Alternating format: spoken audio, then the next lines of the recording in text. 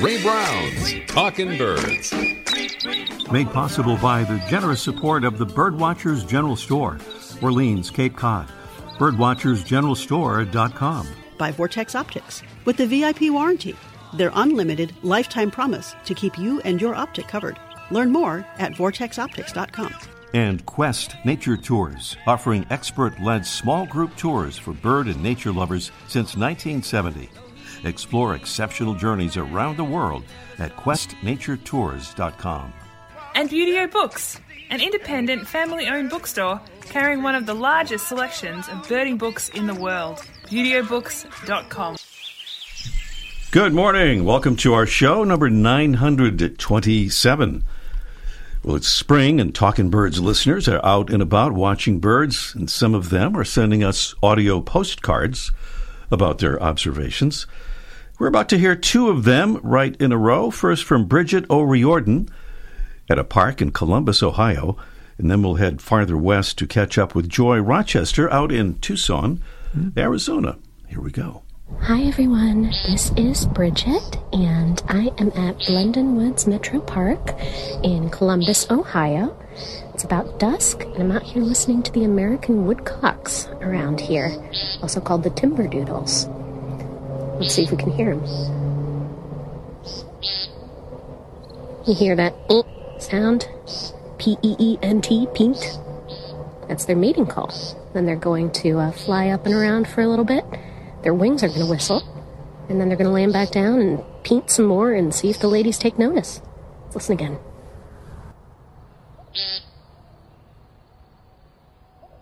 Isn't that awesome? I love it. All right, well, thanks. Have a good one. Hello, birding friends. This is Joy Rochester, listening to Gamble's Quail.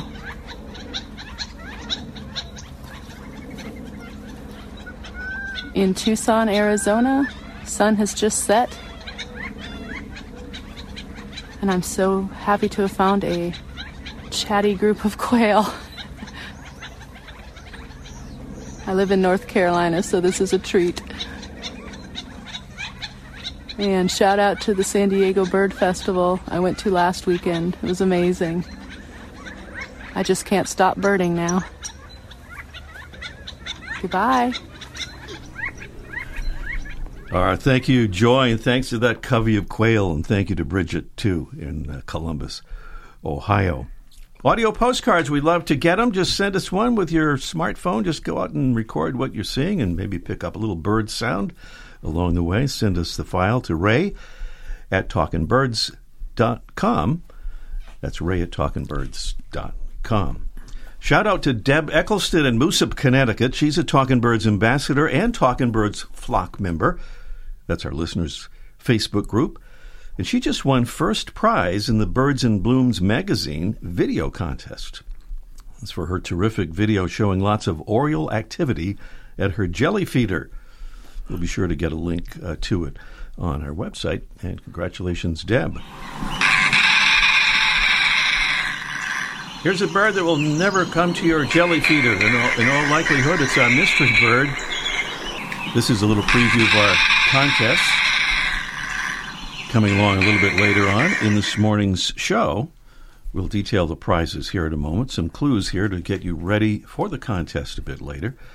Our bird is large and dark with a long, thin neck, a long, thin, pointed bill, and a long tail. It's a graceful flyer, often seen soaring high in the sky, but it's most closely associated with water and has a habit of swimming with just its head and long neck protruding above the surface. Our bird breeds on or near the Atlantic and Gulf coasts, from Texas to North Carolina and well up into the Mississippi Valley, feeding mostly on fish, stalking them underwater. Prizes include food for your mind and for your tummy. We have a $15 gift certificate for Beautyo Books, home of one of the largest selections of birding books in the world, and a month's supply of Super Seed crackers from Mary's Gone Crackers, where they are passionately, unabashedly, and irrationally obsessive about crispy, crunchy snacks. Prizes on our Mystery Bird contest coming along later in the show. And it's our weekly salute to Talking Birds ambassadors who help us get the word out about the show and about birds and conservation. We send them our little info cards, and they hand them out to friends and neighbors at their convenience. And thank you to Beth from Norfolk, Virginia. Thank you so much, Beth. And another Beth from North Kingstown, Rhode Island. And Beth from North Kingstown also says, I am plurting, picking up litter while birding. That's our thing here, and thank you so much to both Beths. Well, Talking Birds listeners, it's crunch time.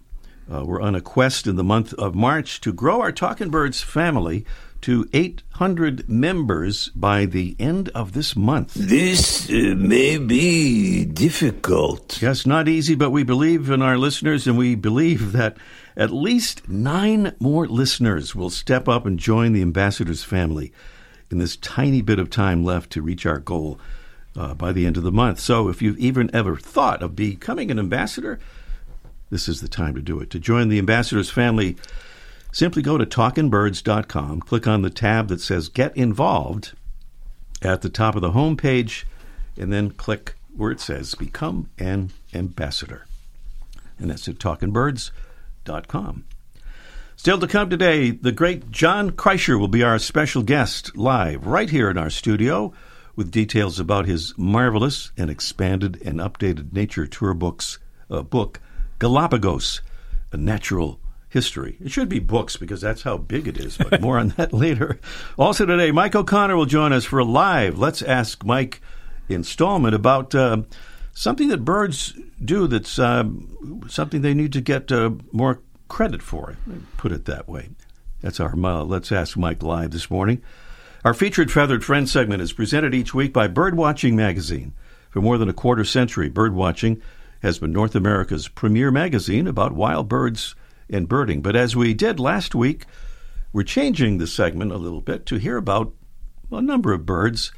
So with a little music included, I'm about to recite the words of our friend, author, and naturalist Al Batt up in Heartland, Minnesota.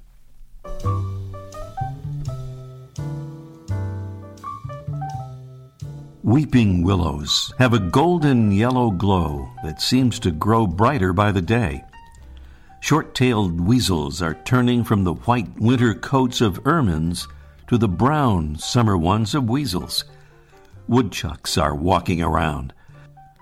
I've seen quite a few kestrels in March. The tiny falcon is about the size of a blue jay. There was a bald eagle perched on a snowbank along a thin dredge ditch. The young eagle, hoping to be bald one day, might have been looking to feed on carrion partially buried under the snow. I was dashing through the slush, and on a 50-mile drive, I saw 3 red-tailed hawks on different large green signs showing mileage to cities. Another sign hosted an American kestrel, and 2 crows perched on another. Crows like to keep track of things, and they had likely found a menu item to their liking at the Roadkill Cafe.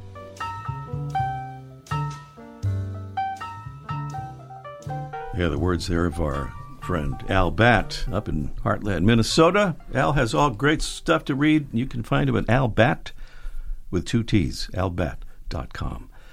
John Kricher is professor of biology emeritus at Wheaton College, Norton, Massachusetts, where he's taught courses in ecology, ornithology, and vertebrate evolution for many decades. He's conducted research on migrant birds on their wintering grounds in Belize and is the author of more than 100 scientific papers and articles. Among his books are the justly famous Neotropical Companion and the New Neotropical Companion, Tropical Ecology, The Balance of Nature, Ecology's Enduring Myth, and Galápagos, A Natural History. His newest book is an updated and expanded version of that Galápagos book, and he's here to tell us about it. Good morning, John. Good morning, Ray. It's a pleasure to be back with you. Great to have you back to, we thought your 4th time, maybe. It could be. It could be my 3rd. I'm old, I forget. We'll check the record, yes. I know how that works.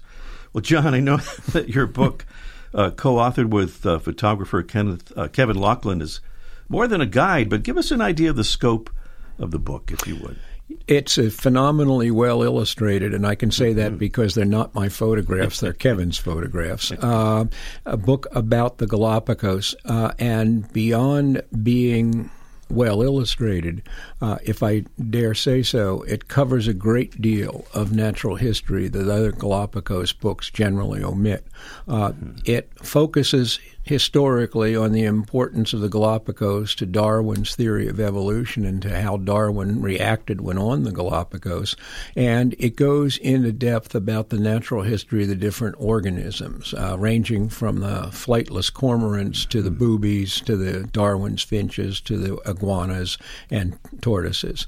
So I don't think there's any other, and there are many Galapagos books, but I don't think there's any one that covers the scope of the text and has such a photo array as this one does. I'm very proud of Kevin for snaring me into agreeing to a revision so that we could do this. Indeed.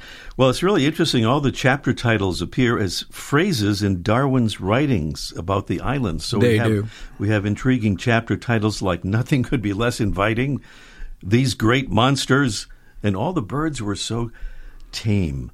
And that is certainly something that people notice immediately, the birds and all the other creatures being so tame when you arrive there. So I guess when folks talk about the islands, John, maybe the two things that most readily spring to mind, in addition to that tameness, are the Galapagos tortoises and what have become known as Darwin's finches that you just mentioned.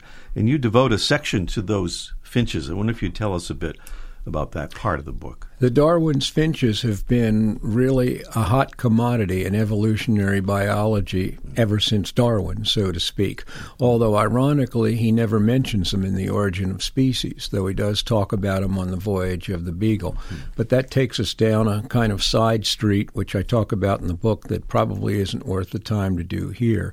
What's the main focus of Darwin's finches is that since the 1940s, it's been obvious that they are kind of the textbook example of what evolutionary biologists call adaptive radiation. From one founding population of finches, thanks to the fact that the Galapagos is an archipelago and allows for geographic isolation, you had what appeared originally to be 13 species of finches, but since DNA analysis has been brought into the picture big time, there are now considered to be 17 species of Darwin's finches on the island.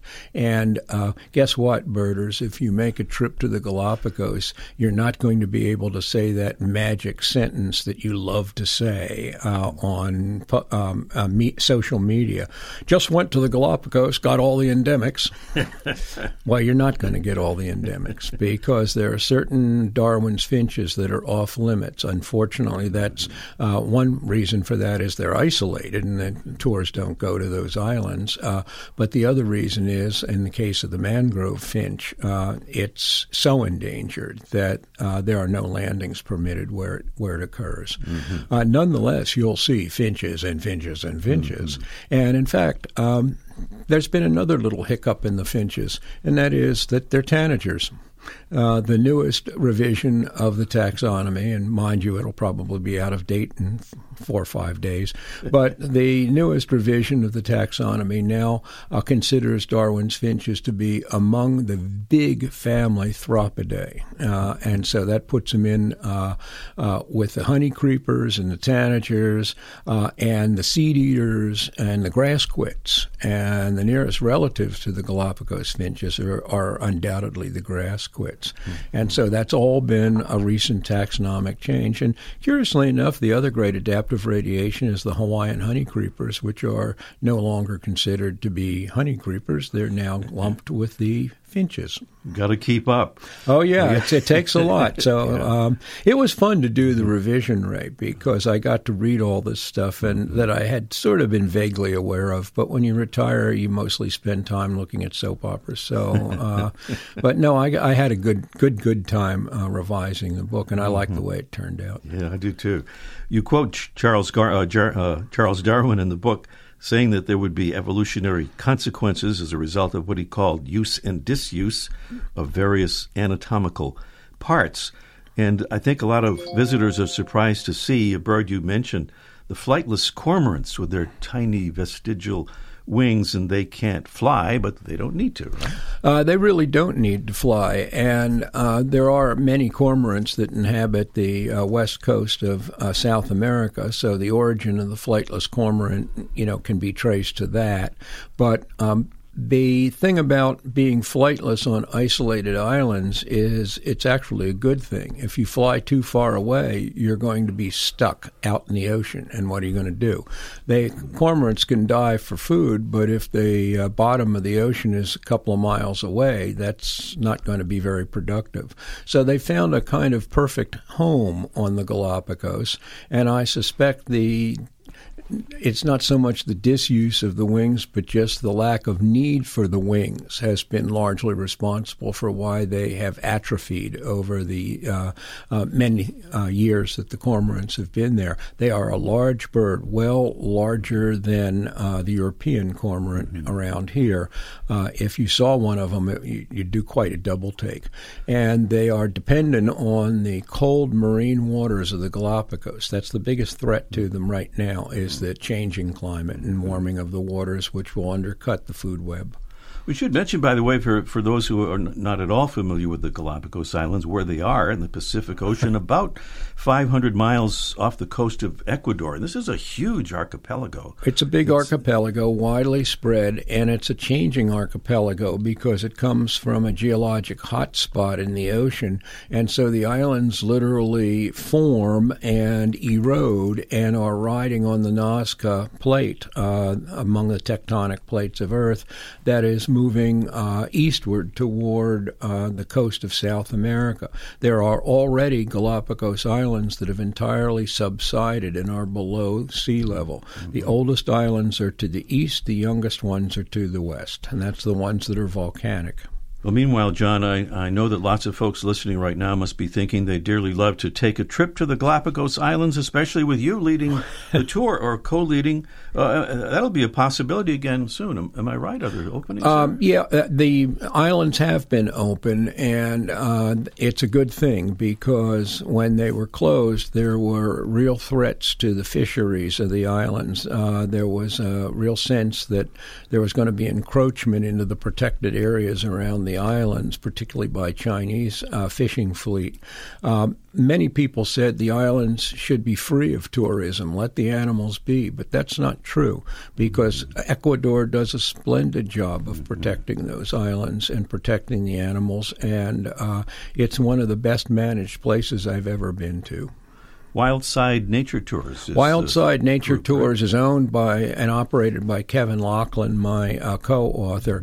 He's only made over 40 trips there. So I would say he may be, other than Ecuadorians who have been out there all their lives leading trips, Kevin may be the most knowledgeable person about the Galapagos from island to island, probably walking the planet. That's wildsidenaturettours.com. Be sure to check that out if you have some thought of going to the Galápagos Islands, which is a wonderful idea. It's wildsidenaturettours.com. Well, John, I'll suggest that your book is appealing to two groups of people, those who are thinking of traveling to the Galápagos Islands, and the other group is those who are not thinking of traveling to the I think islands. that's a fair statement, Ray. It can be, the book can be read and enjoyed and savored without ever setting foot on the Galápagos Islands, and I think that's an important thing about natural history books. They shouldn't just be stepping stones. That ideally, that's great if you can get there, but if you can't, and you actually are interested enough to read it and enjoy the photographs, you'll feel like you were there in a manner of speaking.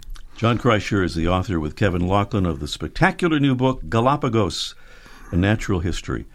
John, good luck with the book, and stay with us if you can. We'll say that would be a pleasure to stay with you. Yeah, Thank you again. Mike O'Connor will be here. Oh, boy, my buddy. It'll be enough incentive. John Kricher here on Talking Birds. And up next, it's our Mystery Bird Contest in just 1 minute. The flutter of a tail feather, the flash of a wing bar in mid-flight. You don't always have a lot of time to identify a bird in nature, let alone to appreciate its beauty. But with Vortex Optics, you'll have the power to bring every wild moment closer. When you choose Vortex, you're choosing to have a partner in the field as passionate about nature as you are. Whether you're spotting old friends on the backyard feeder or packing for a once-in-a-lifetime trip to add a few species to your life list, Vortex offers a full range of optics and optics accessories for every birder and every budget. And whether the birds are taking you to another state or another country, you're always covered by the Vortex VIP warranty, an unlimited lifetime promise to keep you and your optic covered. If you'd like to learn more, or if you need help choosing your next optic, give Vortex a call at 1-800-4VORTEX or visit vortexoptics.com. There's the melodic sound of our mystery bird. We want to invite you to call us as soon as we possibly can because, as always, we're a little bit behind schedule, and we do run out of time. 781-837-4900 is the all-important number to call with your decision about the bird or your guess. If no correct answer is received, a drawing will determine our winner. 781-837-4900. Our mystery bird is large and dark with a long, thin neck, a long, thin, pointed bill, and a long tail. It's a graceful flyer that's often seen soaring high in the sky. However, it's most closely associated with water and has a habit of swimming with just its head and long neck protruding above the surface. It gives it one of its nicknames, which we won't reveal just yet. Beautiful prizes include a $15 gift certificate for Beauty Books, home of one of the largest selections of birding books in the world, and a month's supply, 4 big boxes of Super Seed crackers from Mary's Gone Crackers. 781-837-4900. Meanwhile, Mike O'Connor is standing by. It's Mike O'Connor, and let's ask Mike live in just 1 minute. Beauty Books carries one of the largest selections of birding books in the world. New, used, and rare books covering everything from backyard birding to general ornithology, from field guides to photography skills, biography, fiction, and humor. You'll find it all, along with the knowledgeable customer service you've been looking for, in one convenient place. BeautyOBooks.com. B-U-T-E-O. BeautyOBooks.com. Quest Nature Tours has offered exceptional tours for bird and nature lovers since 1970. In 2023, join us in search of colorful bird life and jaguars in Brazil or on our brand new Zambia Safari. See amazing wildlife and explore habitats with travel companions who truly enjoy nature. Talkin' Birds listeners receive a $150 credit towards their first tour. Visit questnaturetours.com today. Birds and much more. Guaranteed. Mike O'Connor is there at the famous Birdwatchers General Store, Orleans, Cape Cod, and he joins us right now to talk about fishing instead of birds today. Is that right, Mike? Kind of. Yeah. But first, I want to say hi to John. Hello, Ray. Mike. John needs to be on your show more often. He is one of the best speakers, and he does. 4 times is not enough. I would say once a month at least. It might only be 3 times. We don't know. So yeah, we'll have to we'll have to make a point of that. You are absolutely you make a correct. good agent for me, Mike. Thank you. Speaking of agents, and I know a lot of listeners like birds, and they might not be going to the Galápagos, but his book in the Peterson Guide series of bird behavior is the best book we have in the store, and the listeners, they don't have that. They should have that. It's all the stuff you talk about every week on your show, Ray. It's an excellent book, and everybody should have the copy of that, Bird Behavior by John Kricher. It's an awesome book. Indeed. But back to Mike. fishing. We all remember, well, actually most of us don't remember probably, Gadabout Gaddis, the flying fisherman. Gaddis, yeah, that's John for the is old nodding. listeners.